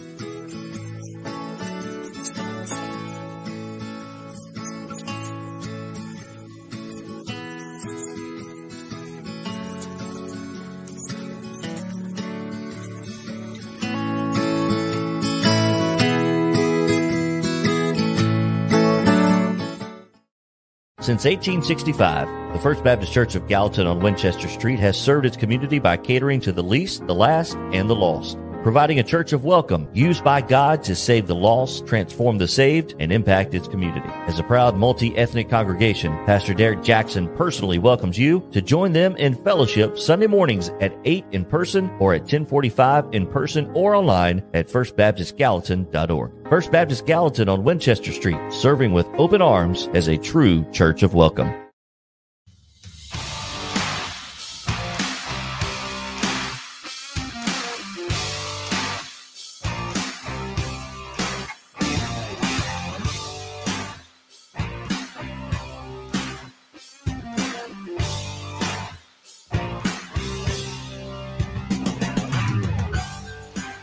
Okay, we're back, and let's talk a little bit more college football. Watson, other than the fact that they won, I don't think anybody is fooled by how bad Auburn is. Holy cow. I don't think – oh, okay. I guess I don't think twice then. Watson, here's what I don't get. They play a second quarterback on Saturday with TJ Finley hurt. They end up having to go to a third quarterback, but the kid, Zach Calzada, who was good enough to do pretty darn well at A&M a year ago, transfers to Auburn, and they're telling us he's the fourth quarterback? Help me with that. He's hurt. Is he? He's taken a medical red shirt. Okay. Well, so then he's out. To give Auburn credit now, they have hurt 3 quarterbacks in 4 weeks. Not good. So not good. All they got is a true freshman left, I think. I don't know how bad Finley. I don't know how bad any of these quarterbacks are hurt, and I don't remember who have they got this week. Are they off this week? Billy, who have they got? We talking A&M? No, we're talking Auburn. Auburn. Let me see. Look it up. They may be off this week. I think they are. Let's see. Well, Auburn. It looks like they are off. Yeah, which may be Bless couldn't have come at a better time for those guys. Never mind. They got LSU at home. Oh, that's right. That's That right. will not be, that's not going to. They're not winning that one. So, They're not winning that one. Watson, let me ask you this. In Auburn's mess, the thing I noticed Saturday, I didn't think they were all that good on defense. I don't think their players are very good right now compared to Auburn's past. What you're normally used to. Auburn has not been very seldom in Georgia the last 30 years anyway. Since Pat Dye went there, I would never say they were middle of the pack. Auburn's always been up in that upper echelon of talent, and they're not. I don't see a lot of football players, so I'd put them down in there with I don't think they're as good as Ole Miss or Mississippi State. Would you agree with that? Yep. I absolutely would agree I with put them down below that. So they're right above the Missouri, South Carolina, right in that mode to me. And that's going to not win him enough games. And I think the next big loss, that's a good one, a good loss. I mean, he would have got it this week, in my opinion. Had the kid just scored instead of stuck the ball out? Well, it'd have been first and goal on the one anyway. Yeah. You, as a coach, we all teach don't do that unless it's fourth down, but that's hard. You get excited, you want to score. Boy, you think it ain't rough in Missouri today. Yeah. What a way to lose. Miss a field goal right to win the game. And in regulation, and then in overtime, they've got the game won, and they fumble into the end zone. I'm going, wow. Before I go any farther, Watson, do you remember John Denver's song, Sunshine on My Shoulders? Oh, absolutely I do. Okay. You need to look at you right now. Sunshine on my Okay.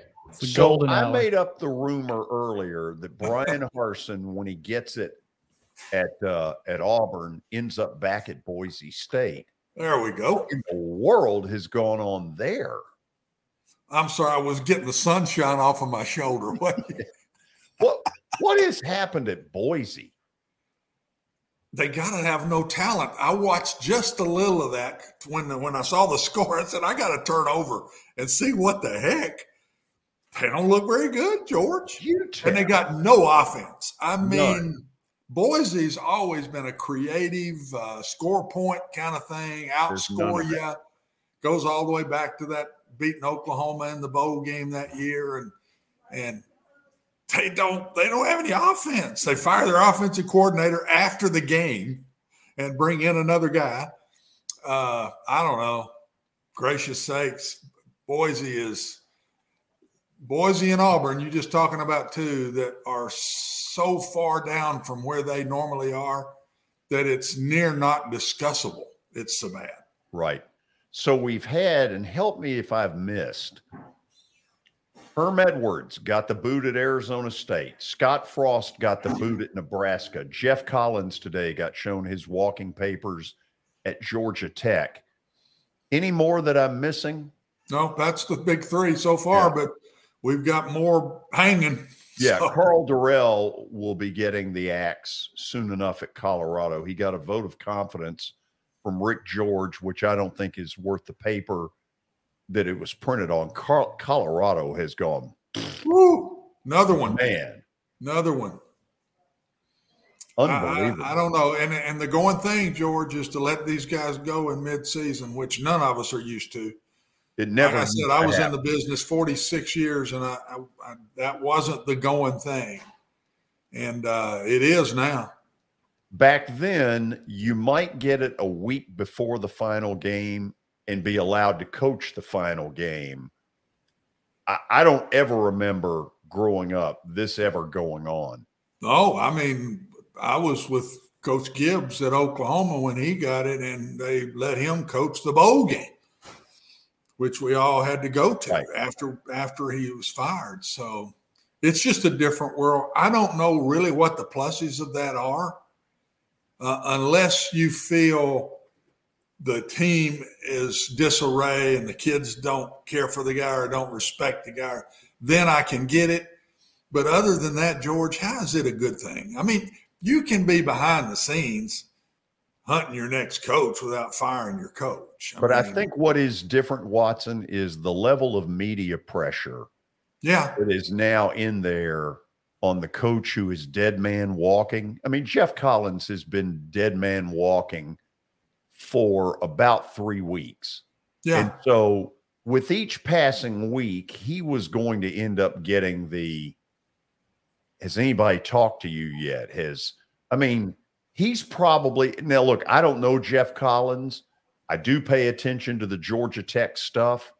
I bet he walked out of there today completely relieved. Not only that, but a little richer as well, but probably relieved that it's over. Yeah.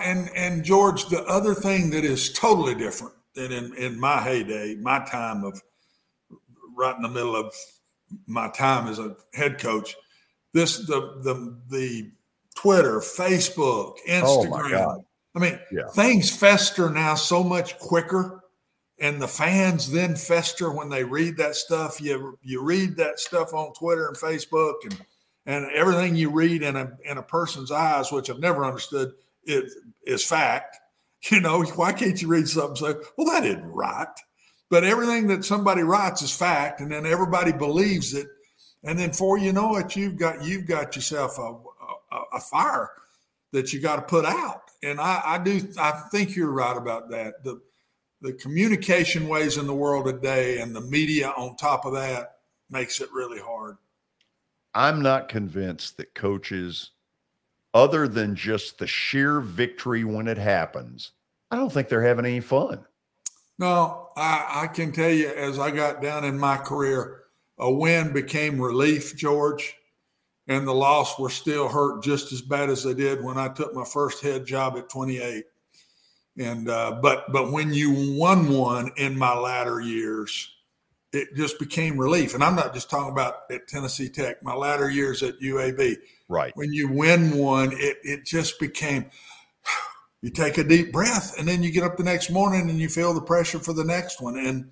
But there is so much pressure, scene pressure now. The coach sees so much more. He hears so much more. Used to be that Brenda had to put up with all that. Yeah. And I never would hear it. I'm in a back room, but now you can't keep from hearing it and somebody say something to you. Did you see what was on Twitter today? I mean, it's just out there. And the other thing is the players see that stuff. Sure they do. They read it all the time. And I would tell every team, especially in my latter years, don't read like, yeah, okay. They're not going to do that. And so it is harder. It's much harder to keep everybody together than it used to be. Yeah. Watson, speaking of a standard of excellence, plaster bet of the day. We've had a couple of weeks where we've taken on water. But I'm here to tell you that I came out swinging last Friday, and we're going to find out what I mean by that. So you just stick around. I'm going to. And you were taking on so much water, buckets wouldn't get it out. So, I mean, you were sinking fast, brother. Big old rowboat. Yeah, it wouldn't have mattered. You were sinking.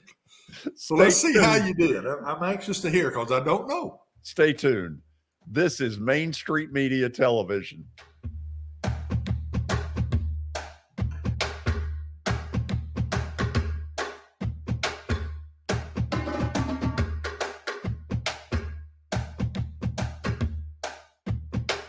Serving Williamson and surrounding counties, Bone and Joint Institute of Tennessee offers comprehensive orthopedic care with 16 subspecialized physicians. Our practice provides high-tech care with a hometown touch. We offer physician clinics, physical and occupational therapy, advanced imaging, and surgical services, including interventional procedures. Call us at 615-791-2630. We're Bone and Joint Institute of Tennessee. High-tech care with a hometown touch. This is attorney Bart Durham, and this is me. I'm Aaliyah. Keeping in good physical condition is really important to me.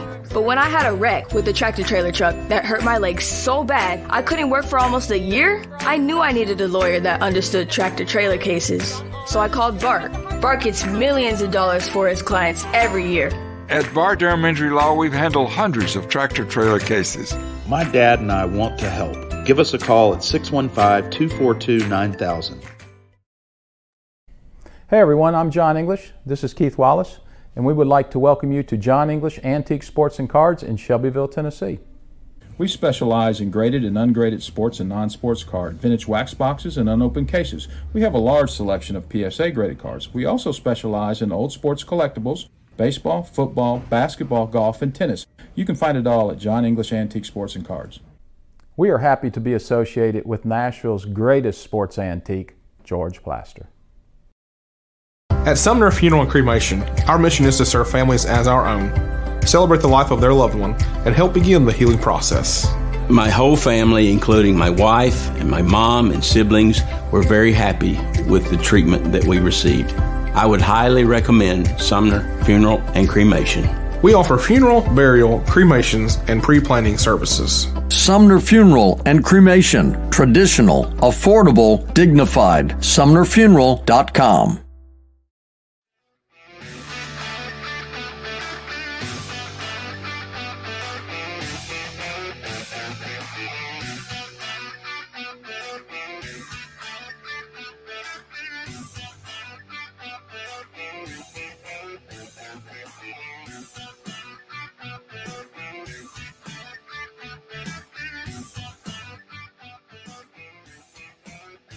It is now time for Plaster's Bet of the Day, powered by Bart Durham Injury Law. They have aggressively protected the rights of a broad range of victims of car accidents and personal injury in both Tennessee and Kentucky.